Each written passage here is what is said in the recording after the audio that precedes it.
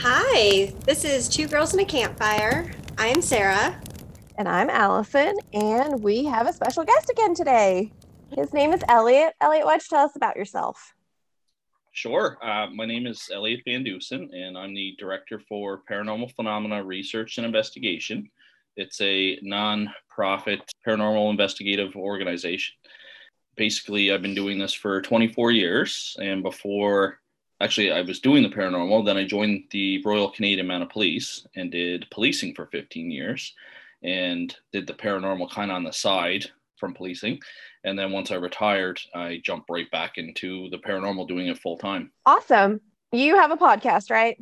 I do. We just created one this year. It's called the Dueling Parapsychologist Podcast. Basically, how that came about, I've had people over the years tell me that I should start my own podcast and that, the paranormal is really interesting. And same with my colleague, Daryl Walsh. Daryl was kind of really gung-ho to get the podcast going. So where I had somebody motivated like Daryl, we decided to give it a try. We've got 2 episodes out so far, and we're recording episode 3 this Sunday. We'll have a special guest on there that's a demonologist from Rhode Island, so that should be interesting. That's awesome. Yeah, I'm looking forward to that one. That'll be a good one. All right, Elliot, tell us again the name of the podcast and where people can find it. So it's called the Dueling Parapsychologist Podcast.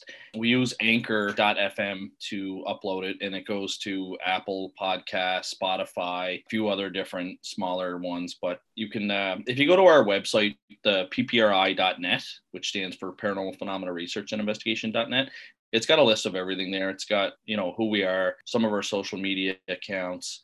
It's got the link to the podcast, got links to mine and Daryl's books. We've both written several ghost books. So pretty much find everything just at that one website. Excellent. All right, Campfire fans, go check out Elliot and all of his social media and paranormal information. So I'm more the true crime person. So would you, maybe your most interesting or favorite case you had when you were working as a policeman? Oh, geez, my most interesting case. Or crazy, whatever. There's been so many. I mean, one of my favorite things, what kind of got me into the paranormal actually was shows like Unsolved Mysteries. It's because I always wanted to be a police officer and I had an interest in homicide. And so Unsolved Mysteries kind of always talked about cold cases and things like that. And then they also had the paranormal aspect to it. So it was a perfect show for me. It was when X-Files came along and you had 2 law enforcement officers, from the FBI investigating paranormal. That kind of got me interested in the investigative side. So I ended up taking some formal courses in parapsychology and then joined Daryl Walsh's research group. At the time, it was called the Center for Parapsychological Studies in Canada, to do some field investigations there. And then I ended up creating my own paranormal phenomena research investigation. One of the most interesting cases, it had a lot of weird coincidences to it, but it was a murder investigation actually of an older Indigenous lady. She was a homeless person, and her body was found in the alleyway up in Yellowknife, Northwest Territories. For 6 months, we interviewed everybody and followed the major case management protocol, which is kind of what we follow. It's kind of a process that you do homicide investigations with. And I kind of call it a circle. So eventually you kind of know when you're almost done your homicide investigation because you start kind of circling back to the same people. So you'll go out and interview John Doe and then Jane Doe. And then, Jane Doe might say, oh, did you speak to John Doe? Yeah, we already spoke to him. So when you start talking to all the different people and they start kind of referring you back to the same people, I kind of call that coming to the conclusion of the circle. Normally in a typical homicide investigation, by the time you start closing out that circle, you've kind of collected everything that you possibly can. And normally by that point, you have a suspect. But at this point, the investigation had gone on for 6 months and we had no suspects at all. And we even went around and ran license plates at the motels because Yellowknife is far north in Canada. It's in the subarctic. So you don't get a whole lot of, it's very transient, I guess. You don't get a whole lot of permanent people there. People are always coming and going for work and visits and things like that. So ironically, one of the license plates that we had run that night during one of these nights came back to a guy that had been convicted of a murder. And so we looked up the file and who he was and, just in case he was a suspect. They actually teach about him on the major crime course. There was a homicide file where they did undercover operation, and this guy led the police into the woods and basically showed them where his sister's body was buried. And he didn't know that person he was leading into the woods was actually a police officer. You know, once they left, they called out a forensic team and they dug up the area where he said his sister was. And sure enough, they found remains. And when they ran it through the lab, it came back, the DNA tested positive for his sister. So then they placed this guy under arrest, and, you know, he went to jail and he did his time and he got released. And then years later, we're investigating a murder up in Yellowknife, and this guy's license plate shows up here. It turns out he had an alibi, so it wasn't him, but it was just one of those weird coincidences. Like, I had been on, you know, this course and they actually taught about this guy, and then here's this guy is up in Yellowknife and we have an unsolved murder. Anyway, after 6 months, what happened is we sent the DNA off to the lab that we found on the murder victim, and we got a hit on who the suspect was. We decided to do a minor undercover operation as well by placing somebody in cells and doing a targeted arrest. So we went and arrested the suspect. You know, he ended up confessing to the person in cells and also in the interview to the investigators, and we were able to kind of close that case. But it was such a strange feeling for me because I had done, by that point, I want to say at least 20 homicides. We've either always had a suspect, or you find out who the suspect is like within a day or two, or the first 48 hours, as they say. And, you know, this was just one of those ones where, like, for 6 months, we had no idea who had killed this lady. And she was a senior Indigenous person, and, like I said, homeless and addicted to, you know, substances. And it was a sad case, but it was, like I said, probably one of the more interesting homicide ones that I had investigated, with like a lot of weird coincidences in it. I love that. Sarah, I should have been a freaking detective. I'm about to change my job now that I'm about to graduate nursing school. I'm doing it. We're done. You're never too late. They're always, you know, that's the thing about law enforcement, is they like a variety of experience. You know, a lot of people back in the day used to get turned down when they were 19 years old just because they didn't have life experience, they call it. There's actually quite a few people that join after they've already done their primary career. Like, we have a lot of teachers switch over to be police officers, and also a lot of hockey players when they're done playing minor pro or anything like that. So, I mean, it's never too late to switch. I don't know what it would be down in the States, but I know up here, like, it seems to be a lot of hockey players. I work with a guy, Dallin Flatt. He was drafted in 2005, the same year as Sidney Crosby. He was the 3rd round draft pick for the New York Rangers, which happened to be my favorite team at the time. So Dallin and I got along great. My cousin, actually, he's a police officer with the Halifax Police. He was drafted by the Buffalo Sabres. He played over in Europe, pro hockey. So there's definitely a lot of what I found, like, hockey players and teachers that ended up switching over to do policing. I think in the States, it's all the old actors like Steven Seagal. You can get arrested by Steven Seagal down in, like, Louisiana. I saw that he was doing policing. Yeah. So look, Al, it's never too late. Like, you could take your nursing experience And go work in a prison. There you go. I could do both. I'll be a nurse. Well, I used to work at a jail when I was like 21, and I would spend my shift just reading police reports. Oh, yes. So I could do that again too as a nurse. I'll just sit around and just read them because that's awesome. That is awesome. Yeah. There's like lots of nurses that work in the jails and stuff like that. And I mean, there's lots of reports too of haunted prisons in a couple of my books. The one that I wrote, Supernatural Encounters, True Paranormal Accounts from Law Enforcement, had a couple of jail stories there and courthouses. And then in my new book as well, that's coming out in the fall, more Supernatural Encounters from Law Enforcement. It has a couple more haunted jails. There's one in Detroit. The old 6th precinct. It was purchased by a gentleman to turn it into like a computer data center, but I don't think he actually went through and did that yet. He's kind of like restoring the building, and they allow people to come in and do ghost hunts and things like that. So I don't know if he'll end up doing the data center thing or if he'll just kind of do like a ghost tourism kind of thing. But yeah, certainly jails and prisons and things like that are known for the supernatural. So this is a really good segue. Was there ever a case that you were on or something that you were investigating that, you know, your police work and your paranormal work intersected in the middle of like an investigation? I get asked that occasionally, but there was actually nothing that I came across while on duty that I would consider supernatural. I worked in some cool spots that had like some supernatural links to it. My first posting was Penticton, British Columbia, which is the southernmost part of Lake Okanagan, which is home to the lake monster Ogopogo. Many night shifts and would patrol around the lake in different areas where the monster had been reported before. But I mean, I had never seen anything or come across anything or even met anyone that had personally witnessed the, Ogopogo. And then from there, I went up to Yellowknife. And when I was in Yellowknife, there was a small community about 350 kilometers outside of Yellowknife. It was a fly-in only community, and they believe in a Bigfoot. They call it the Bushman, but it's kind of a Bigfoot Sasquatch type creature. That's responsible for missing bush camp workers and missing children. They would always blame them on the Bigfoot on that. And then while I was up there as well, it was, I think 2008, if I recall, there was a UFO sighting in another flying community called Delaney. 3 RCMP officers witnessed it along with the entire town. They actually flew the RCMP officers the next day to RCMP headquarters in Yellowknife. Not our national headquarters, but the headquarters for the territory, because we have territory and provinces in Canada and you guys have states.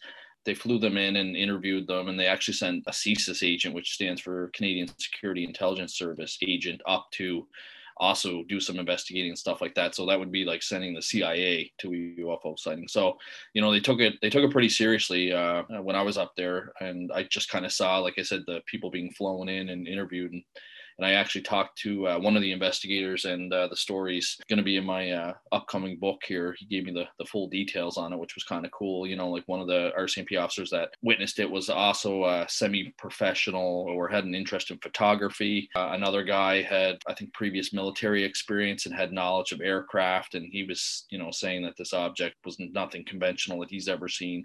So it was, it was a pretty cool UFO sighting. Then I transferred back to my home province where we're podcasting from right now. In Nova Scotia.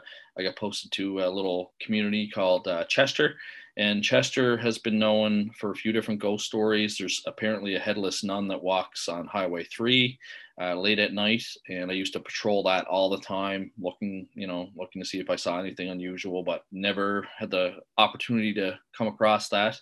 And then there's also a ghost ship called Teaser that would show up in the ocean, and again, I would do multiple patrols around the waterfront and never saw anything suspicious or anything like that. Then I got promoted downtown Halifax and then retired a couple years later. So it's cool. I've always been in like communities that have had like a history, but I've never come across anything supernatural while I was on duty. And what did your fellow you're not policemen. Are you policemen?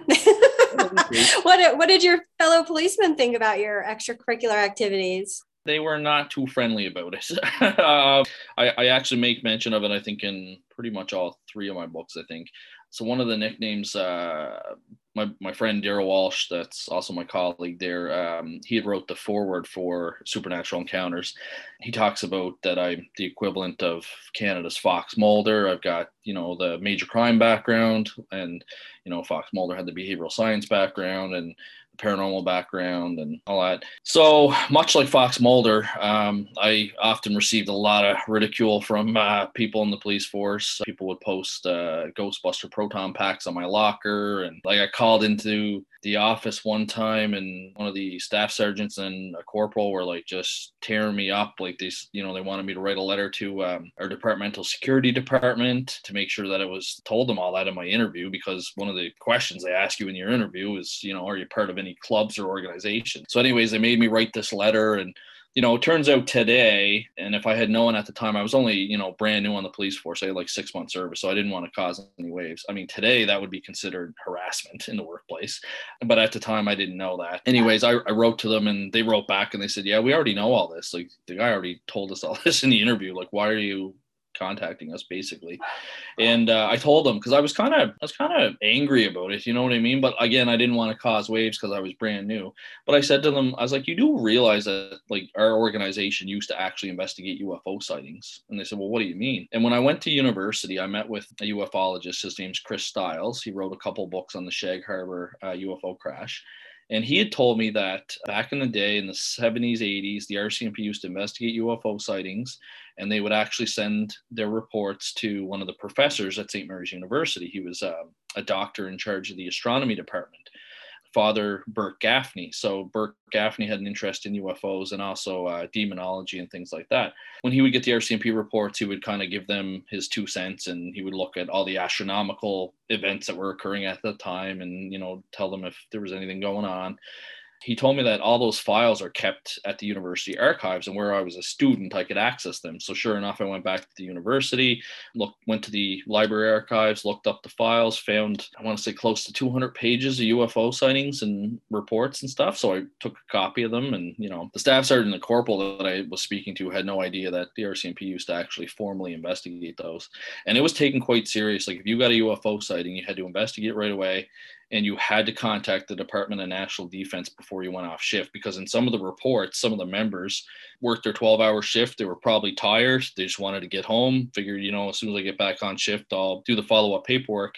There was notes on the file that I had read where they got in so much trouble because policy said you had to contact DND right away, and there was no way around it. So it was very, very interesting. So it was after a couple of incidents like that, I decided, you know what, I'm going to kind of do the paranormal on the side quietly. I'll still read it and keep up on studies and still take courses and things like that. But publicly, obviously, this is not accepted in the policing environment that I was in. So I decided to kind of keep it quiet until probably the last 2 years, when I kind of made a decision that I was going to retire soon. I kind of stopped caring at that point, because I knew I was getting close to being done. And at that point, I started, doing some lectures around the city of Halifax and things like that, and kind of becoming more public. That's phenomenal. I appreciate that you were able to just grow through that. And now you are on this whole new pathway, and you're a published author. You're crushing it. Yeah. And I mean, most people generally find this stuff interesting and fascinating. I don't know what it was about some of the people I work with, but yeah, sometimes people need to see things, I guess, to believe it. Absolutely. But then you always get those people that even when they see it, they're just going to tell you it wasn't anything anyways. No, that's true. Actually, there's a few, people that I've interviewed for my books, and they say flat out, they say, like, I don't believe in the paranormal or supernatural, but this is what I saw, and I can't really explain it, but I don't know what it is. Like, it's almost like they, even though they're describing a supernatural event, they can't come to terms with it being, a supernatural or unknown. Our tiny human brains can only process so much.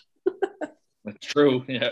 So can you kind of explain, so you do investigative work now with supernatural? Research and investigations. Yep. You have anything interesting you're researching right now? Well, right now we have an ongoing phenomenological project. So what we're doing is we're collecting all tales of the supernatural from all across Canada and all across the United States. And it could be a mix of UFO sightings, ghost sightings, cryptozoology, demons, anything that falls under the realm of supernatural. We're collecting people's stories, and then we're kind of analyzing it and breaking it down. So we're classifying what the phenomena is. So, is it a UFO sighting? Is it a haunting? Is it a residual haunting? The location, what the weather was like at the time of day, all that stuff. And we're kind of breaking down the story, and we're going to input it into an electronic database. So my co-founder of PPRI is actually a web developer, Spencer Collier. So he's currently working on a database so that we can upload all that data to it. And then if you're interested in, finding out, what does PPRI know about the state of Texas, or what do they know about the province of Nova Scotia? You can pull it up on the map, and you can kind of see where some supernatural events have happened. Maybe there's some hot spots. Maybe there's some stories you didn't know of. We'll try and give, as much detail as possible. I know some places are hard to find. For example, I've been to North Kingston, Rhode Island, looking for the devil's footprints, and I only found them in the woods because somebody had posted on the internet the actual GPS coordinates. So once we punched that in, we knew the general area, but once we punched in the coordinates, we actually found the devil's footprints, the alleged devil's footprints. We're hoping to do something like that. It's going to take us a little bit of time, obviously, to kind of develop that, but we'll also have it set up so that anyone can come to the website and input their story and the same data, but then it will go to one of my investigators who we can then redact stuff. So if you didn't want your phone number there or your house address, we can just say private residence in the city of Halifax or whatever, kind of narrow it down so that we don't, so that we protect the confidentiality, basically. That's one research project that we're working on right now. That's a pretty huge undertaking. That's phenomenal. Yeah, it's something I've wanted to do for many years, and we just kind of never got around to it. I mean, there are a few different websites. I've seen a few UFO maps that you can go to, and there is one website. I think it's actually called paranormaldatabase.com, but it doesn't really map it out. It just kind of, you can punch in the city. It's mostly UK stuff, so anything in the United Kingdom, you can punch in like the borough or the town or the city, and kind of see what they know about it. But yeah, we kind of want to make it like similar to that, but also interactive with a map, and easy to print off. You can maybe click a button, it'll turn it into Adobe document. You can print it off for your own reference, things like that. So yeah, it's definitely a work in progress, but I think it'll be really cool and beneficial to people once it's up and running. Absolutely.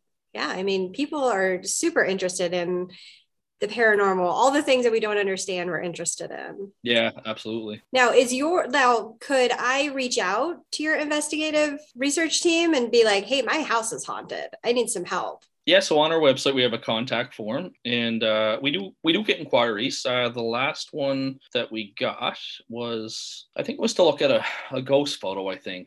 So this lady had gone to the Fortress of Louisbourg, which is a historic property in Cape Breton Island here in Nova Scotia. It was her 50th birthday. She spent the day at the fortress with her husband and a couple of small family members. They had a great time. Closing time, they decided to leave the fortress and go over to the lighthouse. And they were there. They were just taking pictures, having fun. Then all of a sudden, she saw a bagpiper coming up towards the lighthouse, and she thought it was a really iconic kind of shot to capture. So she took a few pictures of that. And then she realized that a wedding party was kind of tailing behind. So she didn't want to photobomb the wedding party. So they decided to pack up and go. Later that night, around midnight, she was going to post some photos from her day on Facebook and just thank everyone that had come for, spending her birthday with her.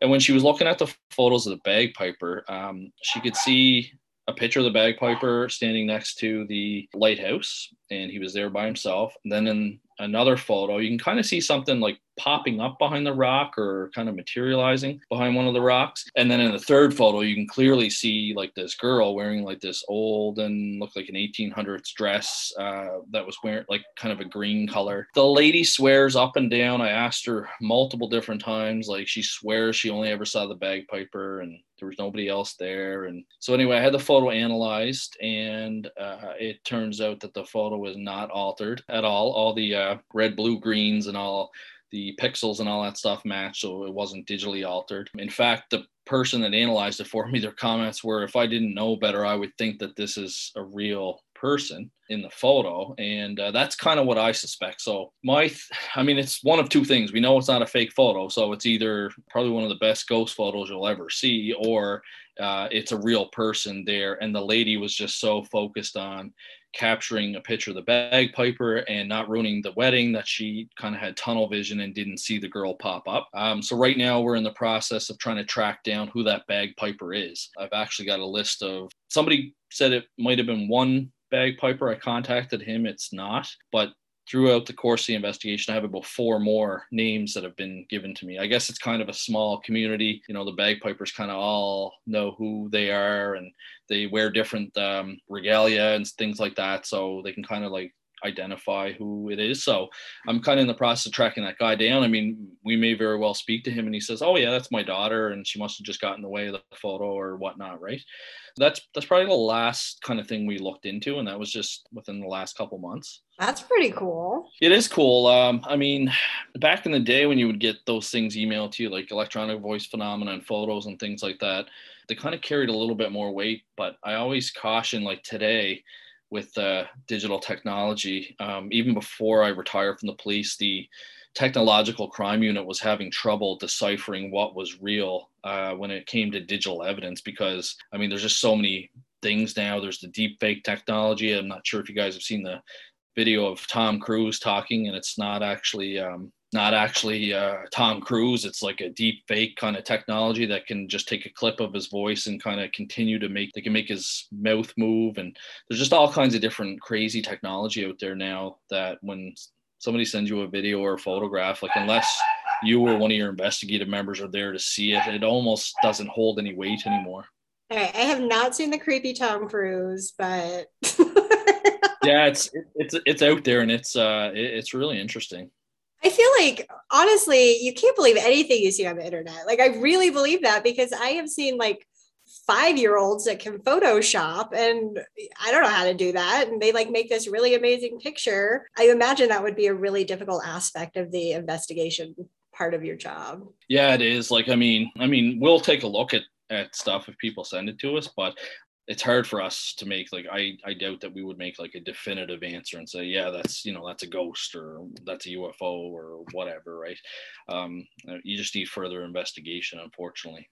So you were saying that unless you had taken the picture, you don't put too much stock in it. So do you go out and do investigations like on location? We do. We're more of a reactive organization, so we're not one of those organizations that goes to the graveyard and or hits up like the local museum or anything like that. We mostly wait for people to come to us, or if you were like at a, for example, Daryl Walsh was at a bar talking to one of the bartenders and told him who he was, and they said, "Oh, well, our place is haunted, and the servers here, glass breaking, and there's nothing found, and silverware goes missing, and things like that. You guys are more than welcome to come and investigate." So if it's kind of an invite like that, we'll take them up on it. But yeah, we don't go out and seek it a whole lot, but we do investigations. We have a whole gamut of equipment. We just purchased a whole bunch of new stuff. We have a brand new EMF reader that actually records all the data on a memory card, and you can upload it to your computer later. So you're not going around with a notebook anymore, going into each room trying to write down what the EMF reader said at what time, because now it's all digitally captured and it'll just upload it to a spreadsheet for you later. We have a FLIR, the forward infrared looking camera, which detects heat signatures, which is really cool. Like if you put your hand on the wall and then point the FLIR at it, you'll actually see your handprint on the wall because it's taking the heat from your body and capturing it on the camera. We also just bought a 4 different type of gas detector. There's been a few studies that have come out recently saying that carbon monoxide can cause people to experience haunting characteristics. There was a case in 1921 where people were feeling that they were being watched, they were hearing footsteps, just like kind of your typical haunting characteristics. When they came in to investigate, they found that their furnace was leaking excessive amounts of carbon monoxide, and that was causing them to experience the haunting characteristics. There was another case recently, I say recently, but in 2005, where a lady was in the shower and she actually thought she saw an apparition. She called for help. They came over. People were feeling ill in the house and things like that. They ended up finding out it was her new gas water heater that had just been installed, was installed improperly, and it was giving off excessive amounts of carbon monoxide. So we bought this gas detector, which can detect oxygen, carbon monoxide. It can also detect H2S gas, which has a sulfuric smell. Mostly oil rig workers have to take the special course to recognize it. But that would be perfect for like a dynamic haunting kind of situation. And then it detects low-level explosive gases. But I'm more interested in the monoxide and the H2S gas for sure. So yeah, we've got a whole array of equipment. We've got Nest cameras we can set up, which will send video right to a cell phone. So, you can kind of set up a home base, in somebody's living room and not even have to worry about going around and checking cameras and battery levels and all that stuff because they plug into the wall. So certainly have all the tools and just need some cases to come in. It's been fairly quiet, I find, with COVID. I'm not sure if you guys have experienced that, but it doesn't seem like a whole lot of people are. And I've talked to other people in the field too, and it's the same thing, like unless you're proactively going out to, these museums and things like that and trying to get an investigation on the go, it doesn't seem that many people are contacting people for paranormal investigations right now. That's interesting. You would think if people were hanging out in their houses more often that restless spirits would be more active. Be like, get out of here, go away. Well, and there was a news article which said that. It said that, people were reporting more haunted houses, but I don't know. We just haven't seen it here in Nova Scotia anyway. So Elliot, I'm wondering you've been involved in this for a really long time. This has obviously been a huge part of your life and it's an interest and a hobby and now a career. What's your end game here? Like, are you just hoping to learn more about the paranormal? Is there kind of where does this go for you from here? That's really interesting question to ask.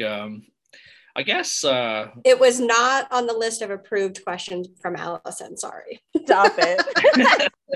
No, it's really good, because I often ask myself the same thing, like, why do I continue to do this? Certainly you're not in this field to make money. A lot of people that investigate the paranormal have jobs at universities, and they kind of do this at the side of their desk. They're psychologists or psychiatrists or scientists, and they just kind of have an interest in it, and they have to do it at the side of their desk because they work another job. Or even Lloyd Auerbach, who's a famous parapsychologist from the West Coast. I mean, he works a regular job as well, right? So I'm just fortunate enough that where I retire with the police, I have a pension. So it's almost like when Stanton Friedman was doing all his UFO stuff, he had a pension from being a nuclear physicist, and he could afford to travel around and do his UFO thing. But for me, I like to help people, especially with things they don't understand. So we helped one lady this year. She contacted us. She thought she had either a dynamic haunting or a really bad haunting. And, we investigated it very thoroughly, even though it was outside of our area, kind of the southwestern part of the United States. We only do the New England states and Atlantic Canadian provinces. So it was outside our area, but I wanted to take the case on because she needed help. And I also wanted to get some of our newer investigators some experience in interviewing people and things like that. So we interviewed a bunch of witnesses that she had, and wrote up her reports and analyzed all her photographs and her videos that she sent us. At the end of the day, I think that if anything paranormal was happening, I think it was what I would call psychokinesis. It appeared to be mind matter interaction, things that she may have been causing in the environment. The other thing that kind of popped up through the course of the investigation as well was there was some medical that kind of caused us to have some red flags kind of thing. And so what we did is we recommended her to, it's a kind of a new and upcoming trend in the field of parapsychology, but it's called a clinical parapsychologist. And what a clinical parapsychologist is they're either a psychologist or a psychologist, basically are practicing and they counsel people, but they also have a background in parapsychology.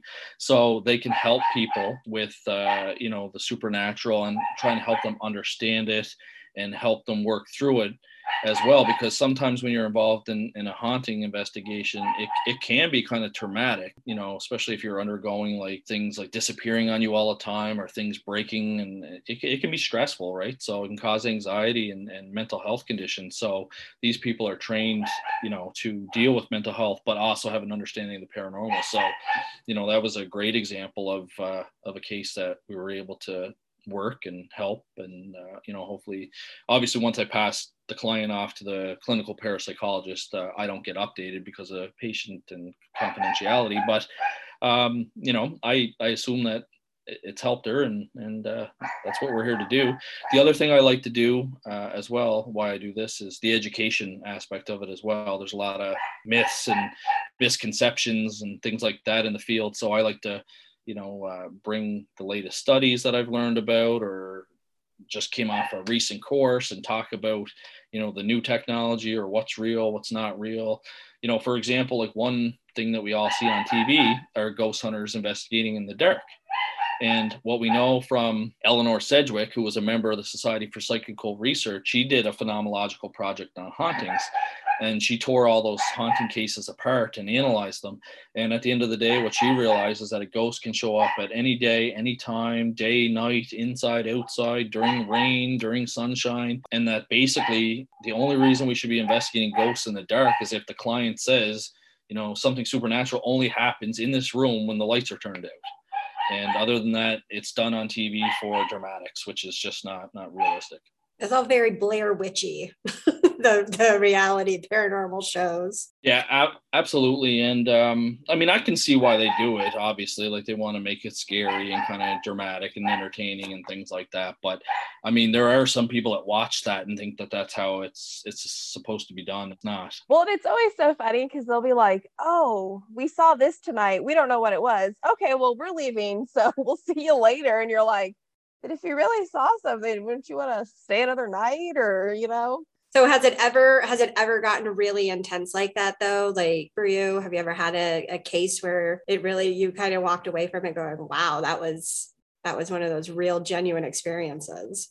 Well, yeah, my first book, which is called Evil in Exeter, was definitely an eye opener. It was probably one of the most haunted houses that I've ever investigated. I met a girl on Instagram one time. She had posted a photo where she looked like Dana Scully, so I had just commented on it saying that you look like Gillian Anderson in this photograph, and we got private messaging each other. And I told her I was a police officer in Canada and a paranormal investigator, and she told me that she's been around hauntings her whole life, that she was on the television show Ghost Hunters, I think. Is that the one Taps did? I think it's Ghost Hunters. And so sure enough, I found the episode online, and I watched it, and her story actually matched up to exactly what she told me and whatnot. So I was single at the time, so I decided to fly down to Rhode Island, and I rent a hotel, and I meet up with her and did that. And she showed me around Rhode Island. I got to see, some really cool sites. I got to see Mercy Brown, who they believe was a vampire, in Exeter, Rhode Island. Got to see her grave. Got to see the real Conjuring house. Got to see the house, the Snedeker house, which is based off of Haunting in Connecticut. It's the old funeral parlor home. So I got to see some really cool things while I was down there. So I went back to Canada. We continued to talk. And the next time I went down, she said, "You can stay at my house, but I'm just warning you, like every time I have a guy over the house, it seems like activity picks up." And I didn't think anything of it because I was a police officer and a paranormal investigator, and I'd seen a few different supernatural things before, so I wasn't too worried about it. But sure enough, as soon as I go down there, all kinds of bizarre things started happening. There was electronics being manipulated on their own, kids' toys being manipulated on their own, doors opening and closing, locking and unlocking on their own. I heard 3 distinct footsteps approach me and the homeowner at one point. Her kids didn't sleep for like 4 or 5 days and kept saying that they heard scratching come from their walls. And I went outside to make sure like it wasn't a tree branch hitting the window. Almost like in Amityville, there was hundreds of these house flies that would just show up out of nowhere. We had to go buy those like fly strips, and within like minutes they'd be covered in like 30, 40 flies. The fire alarms went off. Actually, that week things were so bad, we went to one of the Catholic churches and got holy water. And later that night at 1:30 in the morning, the fire alarm started to go off on their own. And it was the type of alarm where if one goes off, they all go off. And the only way that they would turn off is if you splashed it with holy water. And even then, only that one individual alarm would go off. So we had to go around to each different fire alarm and turn it off manually. Another time I was in the room doing a house blessing in the little boys' room, and somebody started to open the doorknob, and it turned 3/4 of the way. And it was only me and the homeowner at home at the time, and she was downstairs. So I went over to the door and like opened it up, and there was nobody else behind it, but I actually saw the doorknob turn like 3/4 of the way. And things got so bad. We ended up contacting the family's priest, who actually used to be an exorcist. He did deliverance work, which is the Catholic Church's proper term for exorcism type work. His name's Father Bob Bailey. He's been on a few different paranormal shows as well, but unfortunately he had been reassigned at the time, so he wasn't doing deliverance work. So he'd sent us some prayers from the Roman ritual. We ended up having to contact a psychic that we trusted. She came in and she had a mix of sage and herbs and things like that. She was non-denominational, so she was talking to whoever she talked to, her higher powers, and doing her prayers and things like that. And we were upstairs in the bedroom. She was on the opposite side of the master bed. Me and the homeowner were standing next to each other, and we could both feel like this really cold presence in between us. And I had the FLIR at the time, so I pointed it toward where we felt the cold spot, but there was no change in temperature on the equipment, which is actually very common in the paranormal. People report sensations of cold or hot spots, but the equipment doesn't necessarily pick it up. Anyway, all of a sudden, we can kind of see these distorted footprints that were dark in color appear across the bed comforter. And right in the middle of the bed was where the sage and things were burning. So you could see the pie plate, and it was smoking hot on the FLIR because it's picking up the heat signature. But all around it, you could see these dark, distorted like footprints appear on the bed and kind of like go around the pie plate and over towards the medium. And we didn't tell her that we were seeing this on the FLIR. And we no sooner saw it on the FLIR, and she says, "I kind of feel like the presence is over by me now," which was interesting. And then she said the Michael the Archangel prayer. And then she told us that she felt like the entity had dissipated.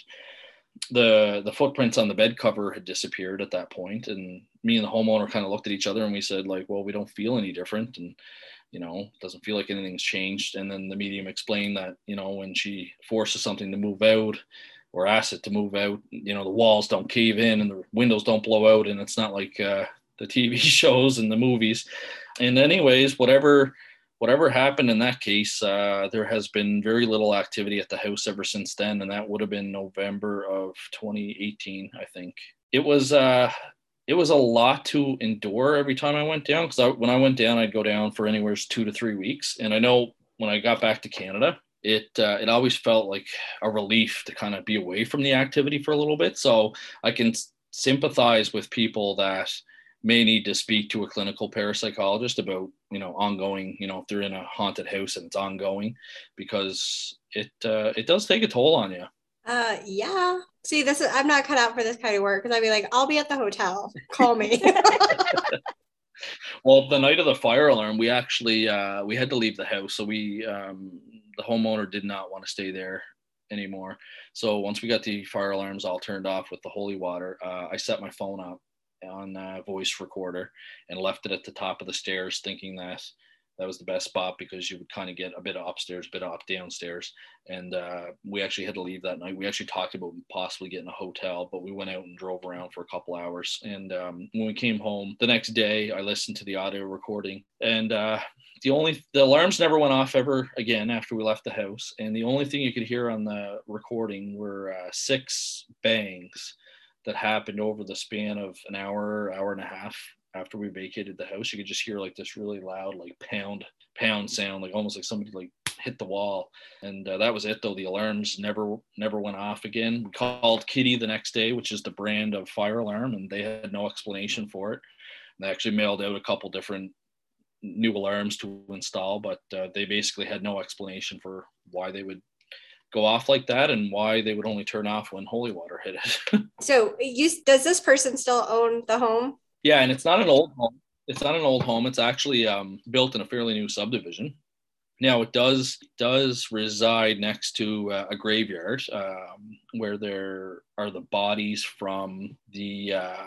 It was kind of a mental institution back in the day, and so anyone that passed away from there, they would bury the bodies there. So there are graves there, but other than that, it's a fairly new house, fairly new subdivision. That's so interesting. Before I moved to Tennessee, I didn't realize that, well, because we're from San Diego, so it's big city. But Tennessee, like, you'll be driving by a house and then there'll just be like a little tiny family cemetery. And then they're just like all over. Yeah, I wouldn't even bury the dog in the backyard. Yeah, it is interesting. Now, one thing they do find is that there's not a whole lot of haunted graveyards. There are stories of people seeing ghosts in graveyards, but it's actually not one of the more common spots. Because that's usually the people haven't died there, and that's just the final resting place for the capsule or the body. Yeah, there's not a whole lot of ghosts roaming around graveyards. I mean, there are, like I said, a few stories. In fact, one that I mentioned in Supernatural Encounters, I found it through the Coventry, Rhode Island Police Department's Facebook website. So when I was down in Rhode Island, I saw a Facebook post circulating on the internet, and it was from the police department. And they said that they got a call earlier that night, that there was a lady in a white dress running down the street screaming her head off. And so people phoned in thinking that the girl needed help. He sent 2 police officers out there to take a look. They couldn't find anybody. And so they posted on Facebook. It was early October. So it was like October 5th or so. So, I mean, it was the month of Halloween, but they had posted it and they weren't joking. They said, listen, we got a call last night. This was the circumstances. If anyone has any information, please contact us. But then they said, interestingly enough, it was near the graveyard where people have reported the ghost of Nellie Vaughn. And Nellie Vaughn is another one that they accused of being a vampire. And apparently she wanders around saying that she's pleasantly perfect and that she's not a vampire. And some people that go into the graveyard have reported getting scratched and pushed and things like that. So we went out to the graveyard the next day. And the only weird thing that happened was it was a beautiful sunny day. There was no rain, no moisture. And we're about 3 minutes out from the graveyard, and the windshield wipers on the SUV started going for no reason. And we actually had to turn them off because it was on auto. And, you know, sometimes on auto, it may detect moisture and start moving. But again, this was like a completely dry day. Turn the windshield wipers off. They were still going, and they didn't stop until we pulled into the graveyard. When we pulled in the graveyard and stopped, that's when the wipers turned off. So we got out. We, you know, took a look around the graveyard. Unfortunately, with Nellie, somebody stole her tombstone. So the exact spot of where she was is hard to find. They never replaced it. And you can't really see like a broken headstone. So there was an old YouTube video of somebody that had been there when her tombstone was still there. So we kind of knew the general area, but we weren't like 100% sure. But anyway, we checked it out and we didn't see anything. But I thought it was really, that was a really interesting story that the police would, actually mention it, because they said that they get reports of a lady in white near that area all the time and they never find anything. So that's an example of a haunted graveyard. It's so interesting. I'm fascinated. Right? It's awesome. I have another question. Do you have another question, Allison? Go ahead. Okay. So if somebody were interested, let's say we're amateurs, we love the paranormal, we want to be investigators or researchers, what advice would you give to somebody if they're looking to get into this kind of work? That's a great question. What I would recommend right now, so Daryl and I are currently working on developing an introduction to parapsychology course, which we're hoping to launch later this fall. And we're going to try and offer it a little bit lower than most places offer it. They range anywhere from $199 to, I've seen it like $399. We're hoping to offer for roughly $100, and it's going to be the same quality, if not better. Just to start out, it's a lot more work designing a course than I thought. I've taken many of them and they always seem, oh, this would be easy, right? Couple PowerPoint slides and this and that, but there's a lot of research that goes into it, especially when you're trying to provide like the best, the newest, and the most factual information. So you can always stay tuned on ppri.net to see if we have that course available. But in the meantime, I always recommend the Ryan Education Center is probably one of the most reputable places to take courses from. And they offer all kinds of different courses. They actually have like a field investigators course, an advanced field investigators course, EVP and intra-trans communication device course. So you can talk about the technology that's used in the paranormal. They do, for the people that are hardcore like myself, they have a parapsychological research methodologies course that basically prepares you on and gets you thinking like how to run a research project. And right now I'm actually taking an ethics course from them. It's a 4-week ethic course talking about ethics in field investigations, ethics in research, and also ethics when dealing with the media. When you start dealing with the media, they may try and persuade you to do stuff on camera that is for entertainment value. There's kind of a ethical dilemma, I guess, when you start getting into that field. So that's definitely the biggest advice, is that I would offer people to try and look for reputable courses to kind of learn about it, rather than watching TV and just kind of going by that, because again, there is a lot of misinformation out there. So if you want to do it right and properly, you can take these courses. They're not extremely expensive, and they're great. And also the networking as well, because you get to meet people from all over.